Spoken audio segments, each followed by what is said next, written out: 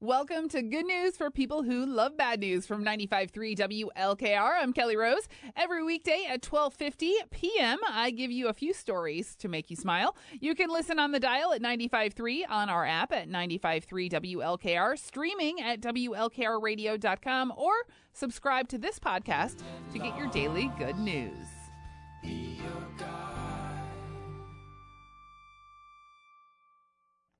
That is the Broken Bells with the High Road. You were listening to Vermilion's Voice of the Firelands, 95.3 WLKR. It is now time, Firelands.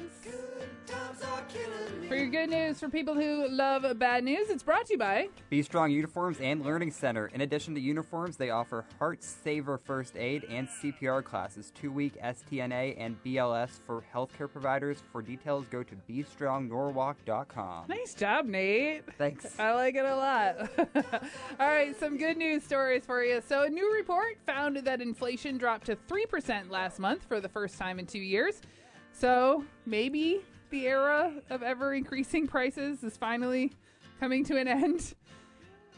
Also, a 7-year-old kid in Michigan was drowning in a pool and no one noticed until 2 other kids saw him and got help. His mom had to do CPR, but he's okay. Also, a giant panda in South Korea just gave birth to 2 healthy twin girls.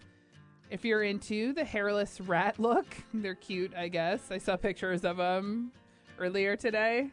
And yeah, it's very... Doesn't sound good. No, like, when they get a little older, they'll be a lot cuter.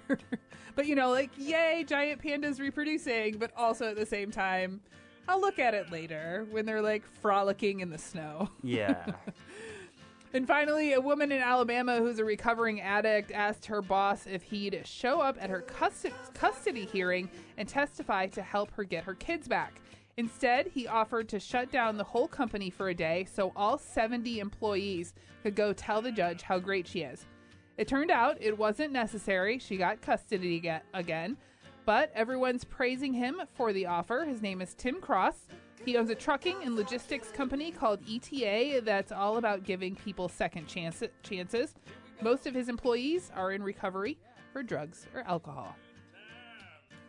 I love that. Yeah. People give each other second chances. You know what my favorite stories, though, that I ever read, besides giant pandas, is when people use social media for good and not evil. I know. Yeah. Right? I had to write a whole essay on that. On what? How, like, social media can be not horrible.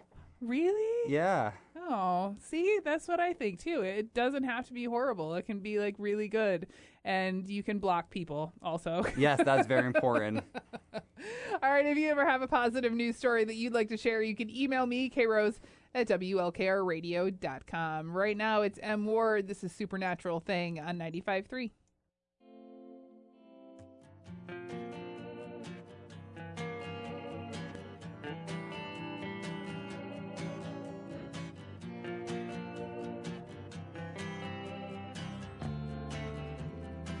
Last night a supernatural thing.